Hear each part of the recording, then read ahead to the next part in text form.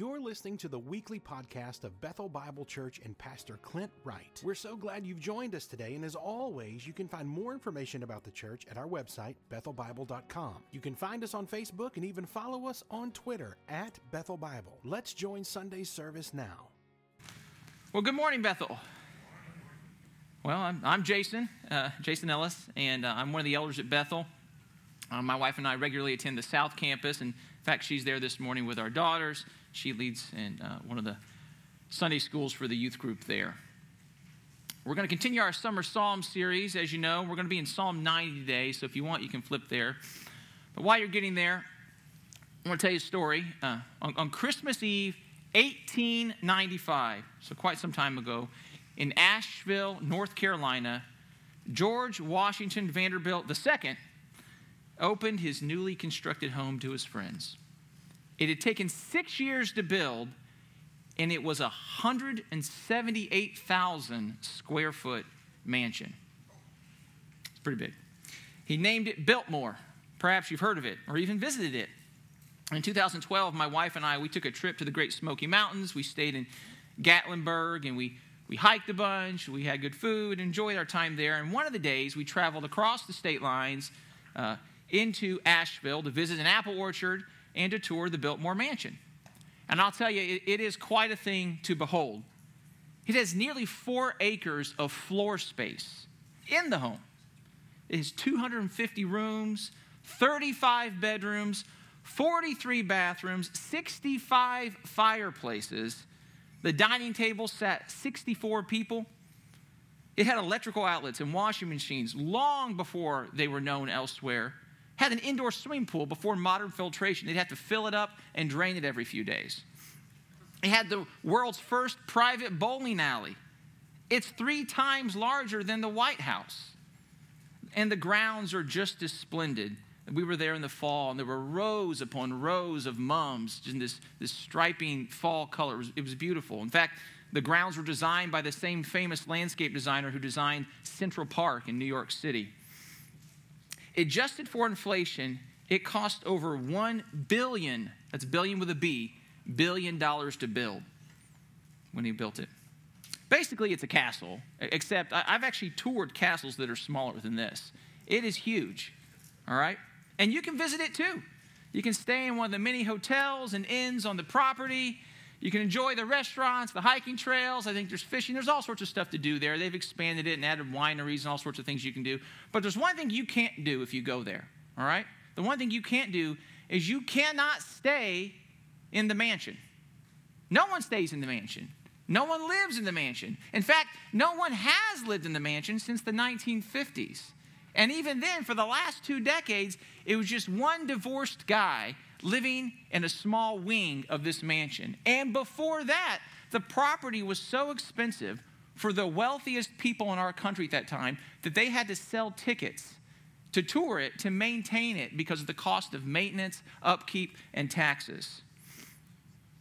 You see, I remember as I toured it with my wife thinking, it's strange that America's largest private home, which is how it's advertised and how it's known, it isn't really a home at all. You know, nobody relaxes there. Nobody goes home from work and kicks their feet up there, lays on the couch. No one barbecues there, plays with their kids there. Nobody sleeps there. Nobody finds their rest in this home. And frankly, no one did for very long. It's a beautiful place. It's a testament to craftsmanship, and it's worth visiting, but it's more a museum than it is a home. You know, we'll be turning to Psalm 90, and what we're going to find is the people of Israel are likely at the time of the writing of the psalm, they are in the wilderness. They are wandering. And they are a people without a home, longing for home, longing for rest, and not going to find it for some time. Now, you don't have to own a mansion to know that our homes never bring us lasting rest, right? I feel like between rain and wind and heat and pests and stuff just wearing out and breaking down, there's always something to do in your home, right? And as we go through Psalm, I want you to think about where we find rest. Let's look at Psalm 90, verses 1 and 2. First of all, Psalm 90 Well, I'll begin by reading. A prayer of Moses, the man of God. Lord, you have been our dwelling place in all generations, before the mountains were brought forth, or ever you had formed the earth and the world. From everlasting to everlasting, you are God.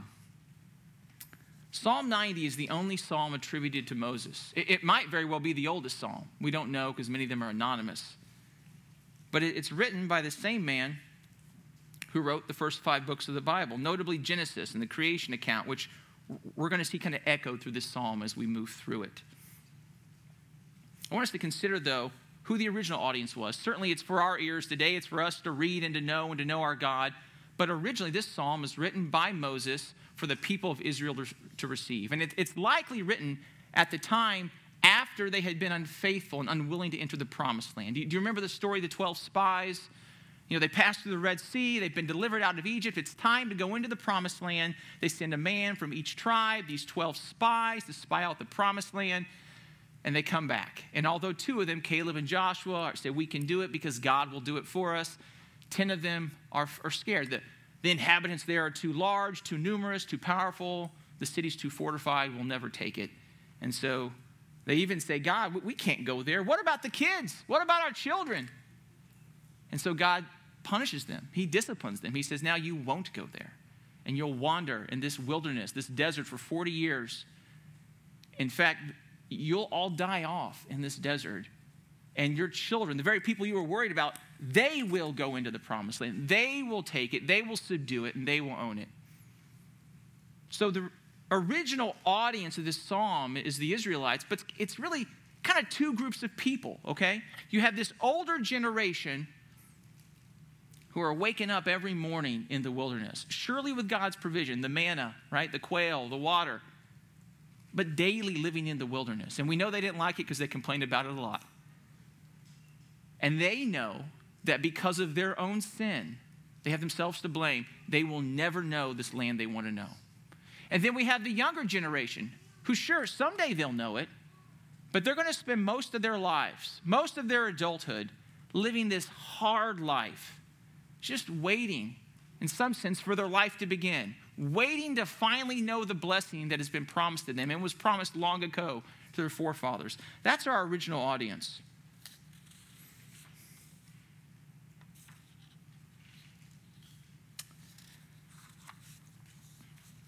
You know, the psalm is styled a prayer of Moses because it really is more of a prayer.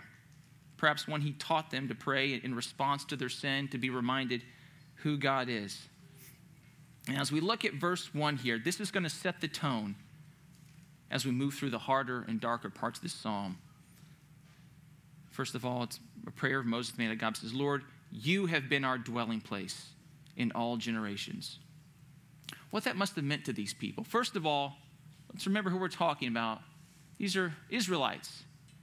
Every one of them is a slave, recently liberated. Every one of them. You know, Abraham had many descendants, but all of his descendants from Jacob were slaves at this time. They were all slaves. Most of them had spent their lives making bricks for Pharaoh. That's what they did. That's what they did. They had heard the stories. They'd heard the prophecies. They knew the promises. They didn't yet have the scriptures. And they were hopeful for this land to come. So what does it mean for Moses to teach them that God, you are our real dwelling place? What a comfort and what a warning that is. You see, it's going to serve as an admonition, first of all, for the younger generation. What it must be like to be that younger generation to think, you know, I am ready for this time in the wilderness to be over. I'm ready for the land of milk and honey, all right? I'm ready to get out of the desert. Then I'll finally have everything I need, right? Then I will finally know the peace and rest that really we all long for. What is life but in some sense a journey to find rest in anything that can really provide it. But this psalm tells us at the front, the promised land to come is not the dwelling place. God is the dwelling place. It's this admonition. It's this warning. You know, growing up in the 90s, I watched VH1. My parents prefer I watch that more than MTV. And they had this show called Behind the Music. Do you guys remember that? Anybody ever watched that? Behind the Music. And if you didn't ever see it, it's basically the same story every time, all right? It's this retrospective on some famous rock band or artist who, they came from nothing, they got big, they got famous, they got money, they got powerful, and then they squandered it all, usually in drugs and bad living like the prodigal son, and it doesn't go well. And they finally realize eventually that none of those things satisfy. In some ways, the book of Ecclesiastes, if you've read that, is the original behind the music. Solomon says, I tried it all. I'm good looking, I'm the son of two good looking people. I had all the money, he had all the women, he had all the power. He says he built all the garden. He did everything he could do. And in the end, he found that it did not fill. In fact, he said it was chasing after wind. It was vanity. It was empty. And at the beginning of this psalm, we're learning that even the promised land won't be their final dwelling place. Now, it's also an encouragement to the older generation who know that they will never enjoy the promised land. Do their lives no longer have meaning now? Are they just going to tough it out in the desert and that's it? But God is encouraging them that no, even if they never make the promised land, their real dwelling place is the Lord. What kind of dwelling place is it? We look at verse 2. Our God is a God who's been here since before the mountains were brought forth, or ever he had formed the earth and the world. We're reminded that this is the same writer who wrote the creation account. From everlasting to everlasting, you are God. Meaning, God does not have a birthday. All right? God did not start. All of us have birthdays. And the scriptures teach us we will go on forever, either eternally with God or eternally apart from God. But God has always been. From eternity past, all the way through, he has always been and always will be. So that is the security of this dwelling place. Let's move to verses 3 through 6. You return man to dust and say, return, O children of man, for 1,000 years in your sight are but as yesterday when it is past, or as a watch in the night. We see here that God is in control. He is sovereign over all things. That just like it says in Genesis, from dust you came, to dust you shall return. God returns men to dust. Our lives are short. But for him, time means nothing. 1,000 years in God's eyes are but as yesterday when it's past. Or a watch in the night. Here, Moses has in mind what it would be like. He becomes a shepherd later on in Midian. What it would be like to stay up in the middle of the night, to keep watch, to make sure no body or no predators come into the camp and threaten the fold of sheep.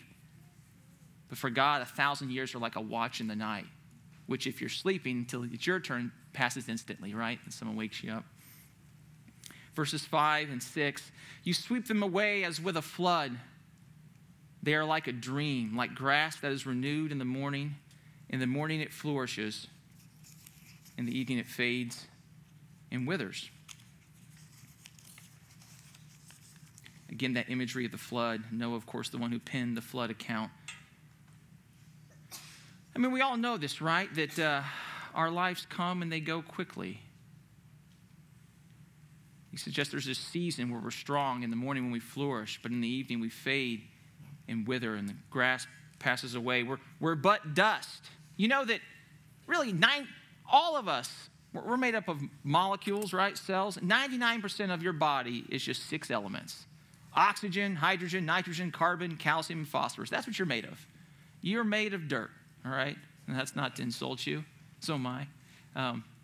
We're not precious because of what we're made of. We're precious because of who we were made by and whose image we were made. But God is humbling us here. Moses is reminding us we're only special because we serve a God who is special. Because we were made by a precious and beautiful artist. And because if we're saved, we were bought for a precious price by the blood of Christ. But our value and our hope is in God. There's nothing apart from him. So we see that life is short and fleeting. But why? Well, let's turn to verses 7 and 8. For we are brought to an end by your anger. By your wrath we are dismayed. You have set our iniquities before you, our secret sins in the light of your presence. So life is short and it's our fault. is what he says. Life is short. We pass away because man is mortal, because of that first sin, because every one of us since that time has been born into sin. It's our nature until God changes us. And we're not, Romans 6:23 says the wages of sin is death. So in some sense, sin is the natural consequence of sin, but it's also the righteous judgment of a God who said that now all men will die. It's appointed unto all to die once. God rightly, our holy God, rightly punishes sin. Some translations for dismayed in verse 7 will say, we are terrified by your wrath. And those that don't know the Lord should especially be terrified by his wrath. Now, this isn't the terror of a villain. This is the terror of a holy and good God, a judge, a lawgiver, the terror that a guilty man should feel in his presence.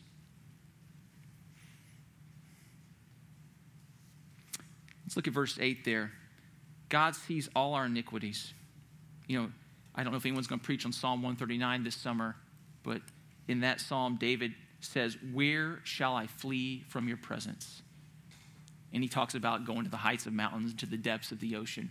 Where can we go to escape God? There is no escaping him. He sees us. He even sees our secret sins, it says in verse 8, which has in mind a couple of things. One, what you probably think.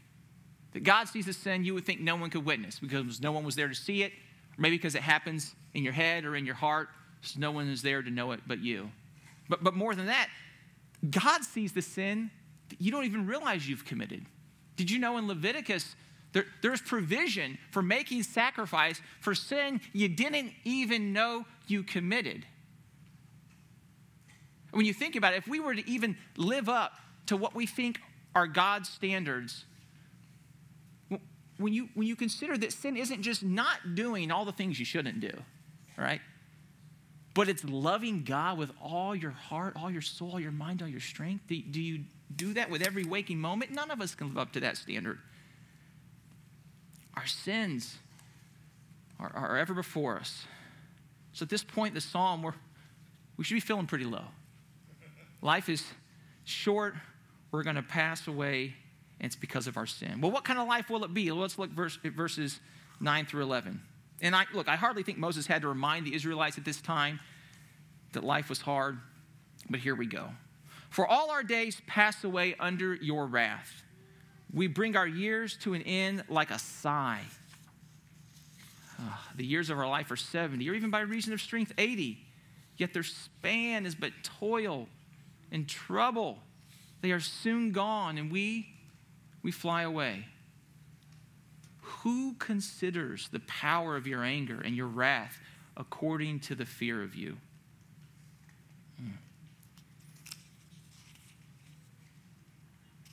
Moses is recording here that, we live 70, maybe 80 years, and that's about right, which is interesting. That's a tenth. That's a tenth of what Adam and the earliest inhabitants of earth lived. I often wonder what they would think, Adam and Eve, to learn that all of their descendants are living a tenth of their lifespan. But of course, even 1,000 years wouldn't be what God originally designed us for, to live forever with him. He says, but life is hard too. And life is hard. Toil and trouble. He probably has in mind all the hard labor in Egypt, all the labor living in the wilderness. Now, in our country, we're pretty blessed. And even though maybe we don't toil the way slaves would in Egypt, certainly we don't, I don't know that life isn't hard, right? Maybe not physically as demanding for many of us, but there's still so much to cry over. My day-to-day job, I'm a judge downtown in the courthouse, and from time to time, someone will be before me for something very sad in their life, and they'll start crying, and they'll apologize, say, Judge, I'm sorry, I'm crying. And what I always say is, it's okay. This is worth crying over. Frankly, there's plenty to weep over in this life. And God isn't saying that there isn't here. He says, we fly away soon. There's an author, Anne Lamott. I don't know that I can commend her books to you. But she was asked an interesting question. She said, what do you think will be the biggest change 100 years from now? And this is a fun exercise. I mean, if you look back 100 years, so much has changed, right? transportation, the spread of technology and information, medical science. Our lives are very different now than they were 100 years ago. But they asked her, what do you think to be the biggest difference 100 years from now? And she thought for a moment. Said, 100 years? All new people. All new people. I mean, isn't that sobering? I mean, basically in 100, 120 years, every single house on this planet, if it's still standing, will be occupied by different people. Total reset, right? Everyone's just gone. Everyone's just gone. And we are meant to fill our smallness, in some ways, our insignificance, our weakness, our frailty. And in that, Moses asks in verse 11, and I don't think it's a rhetorical question, who considers the power of your anger and your wrath according to the fear of you? If this is our plot in life, if we are sinful, temporary, weak people, under the righteous judgment of a just and powerful God, how should we respond?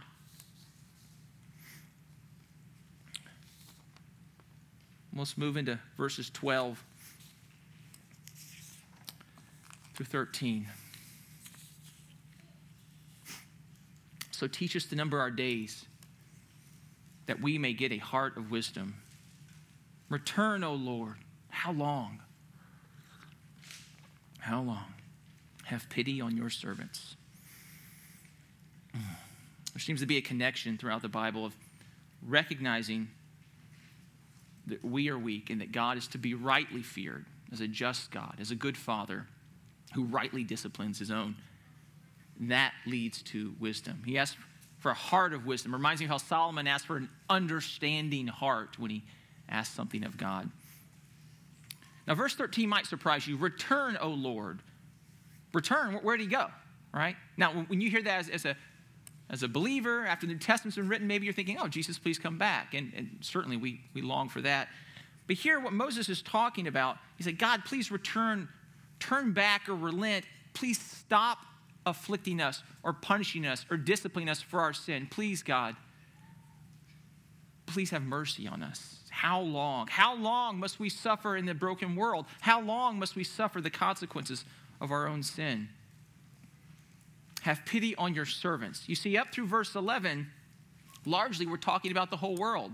Everyone is fleeting. Everyone is temporary. Everyone is frail. But now we're talking about God's servants, God's people. This is a personal message for Moses. We've talked about Israel, but let's think for a second. You probably know, if you've been going to church, the life of Moses, but let's walk through it. Consider the life of Moses. Here's a man born in strange times to Hebrew parents who were slaves. Everyone was a slave. And he was destined to die. All the Hebrew boys were being thrown in the Nile River because the Pharaoh feared them rising up. So his parents put him in a basket, sent him down a river, and in God's deliverance, he's adopted by the very family that would have him killed, by the daughter of the Pharaoh.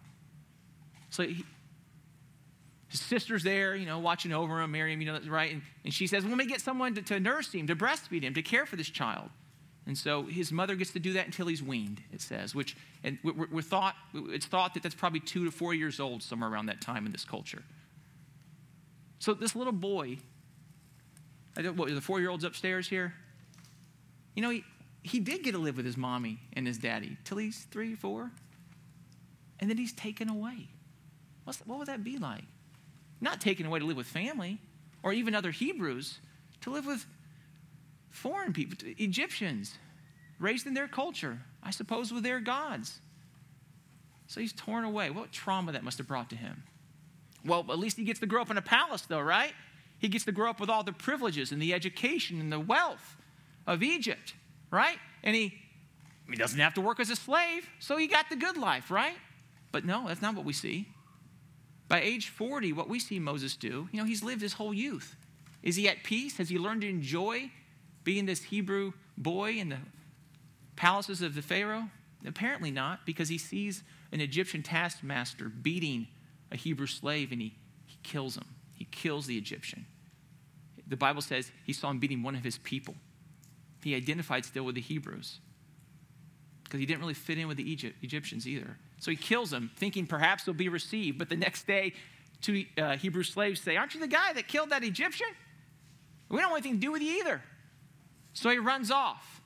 Now begins another strange chapter in his life. This man who didn't get to stay with his parents, this man who didn't belong in the palaces of the Pharaoh, now he's run off to Midian, where he's going to live not with his family he was born to, not with his adopted family. Now he's living with another foreign people.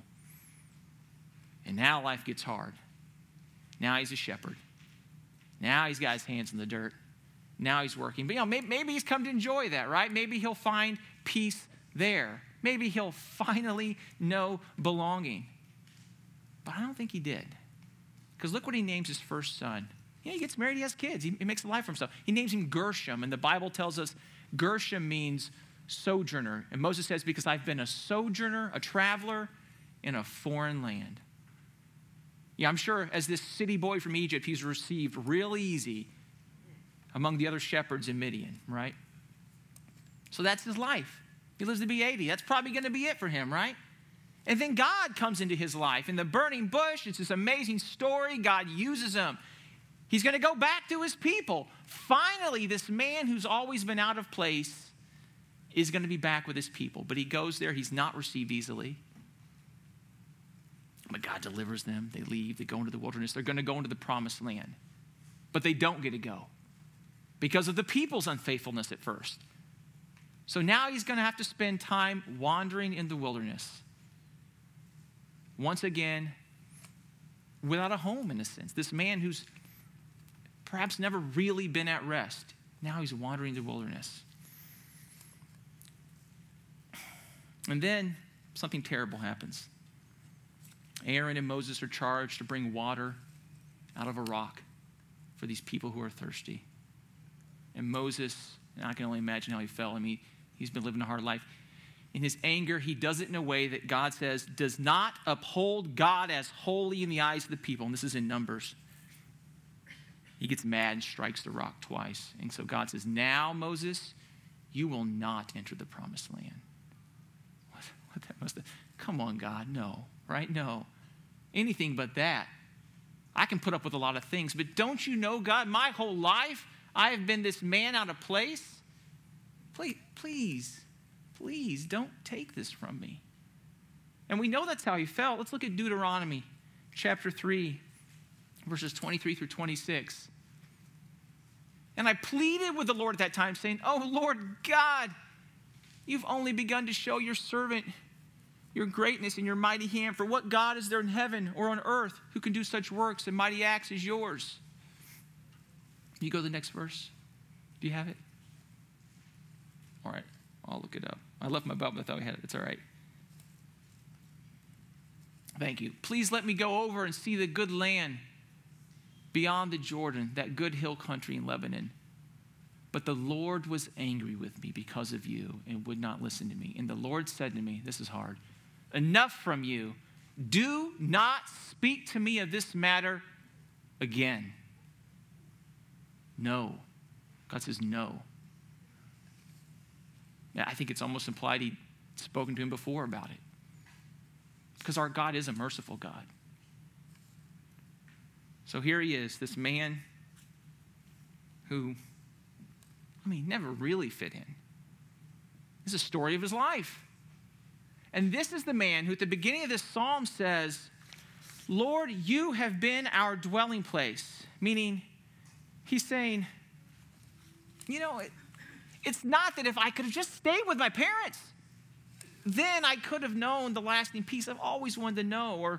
Or maybe, I had it pretty good in the palaces of Pharaoh. Maybe if I just found a way to fit in. Why couldn't I fit in? Why did I kill that man? But he's not saying that either. And he's not even saying, I should have come to have enjoyed living the simple life as a shepherd. I met my wife there, had my kids there. Or the promised land. Why didn't I obey God? He's not saying even the promised land would have been his true dwelling place. He's saying, Lord, you have always been our dwelling place. And maybe even says it through tears. maybe he's not saying it just to teach the Israelites, but to remind himself. Do you ever do that? I do that. Sometimes I have to repeat the word of God and claim the promises of God to remind myself. God, do you really forgive my sins? Yeah. If we confess our sins, he's faithful and just to forgive us our sins. Okay, yeah, that's right.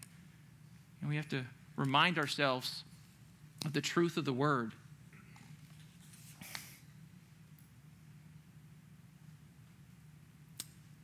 So if that's the truth, if this world will not satisfy, and if some of our prayers may not go answered the way we would have them answered, which is the case for Moses, how do we live? How do we live in this world? Verses 14 through 17. Satisfy us in the morning with your steadfast love, that we may rejoice and be glad all our days. Make us glad for as many days as you have afflicted us, for as many years as we have seen evil. And ultimately he would. And he says, let your work be shown to your servants and your glorious power to their children, meaning may we and our children and our offspring know you, God. May we see you and know you and be in relationship with you. And finally, let the favor of the Lord our God be upon us and establish the work of our hands upon us. Yes, establish the work of our hands. This is a prayer for the here and now at the end, meaning, we are a people wandering in a wilderness, awaiting a promised land that's not quite here yet. I mean, why don't we just all pool our money together, buy some land somewhere, and hunker down until Jesus comes back, right? But that's not what the scriptures teach us. They teach us to live in this broken and fallen world, to be salt and light in this world, and to be encouraged that we have a dwelling place that is secure. And to be warned to not find our peace in the things of this world. Rich Mullins says in one of his songs, the stuff of earth competes for the allegiance I owe only to the giver of all good things. We're meant to be unsatisfied with this world. C.S. Lewis says, if I find in myself desires which nothing in this world can satisfy, the only logical explanation is that I was made for another world. That's what Moses is saying. Lord, you're my real dwelling place. Now, what's the message to us today? Well, it's not that it's no big deal, that the hard things of this life aren't a big deal. They are a big deal. Jesus says, in this world you will have trouble. He doesn't say it's not real, but he says, take heart, for he's overcome the world. We're to remind ourselves that if nothing satisfies, nothing lasts, at least God is our dwelling place and we're secure there. We are secure in the Lord.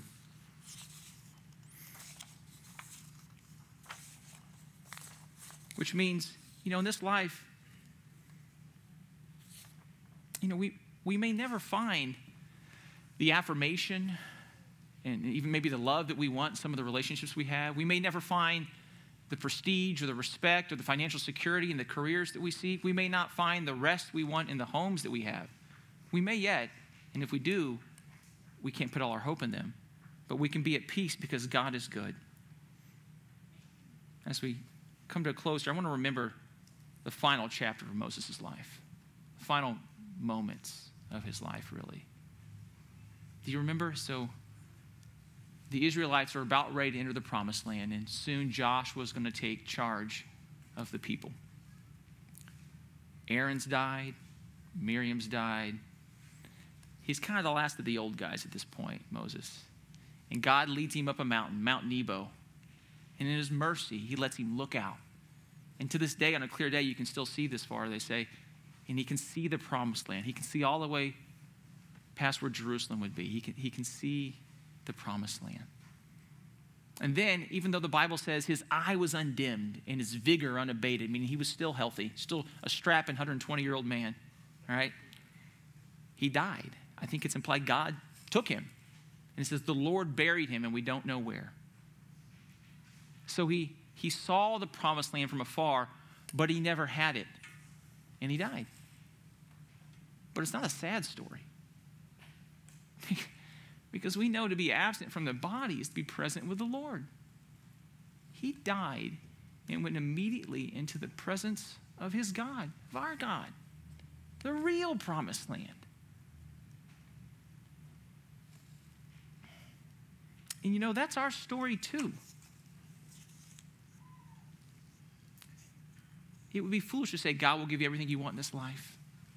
That's not our experience. And the people that get everything they ever think they want are never satisfied by it. But our story is laid out in Revelation 21:3. At the end, at the very end, Apostle John says, I heard a loud voice from the throne saying, behold, the dwelling place of God is with man. He will dwell with them, and they will be his people. And God himself will be with them as their God. And he will wipe away every tear from their eyes. Thanks again for listening to the podcast today. We hope that you were blessed and encouraged. If you have questions or comments, we want you to let us know. Simply send your thoughts to questions@bethelbible.com. Thanks for spending time with us, and be sure to join us next week on the Bethel Bible Podcast.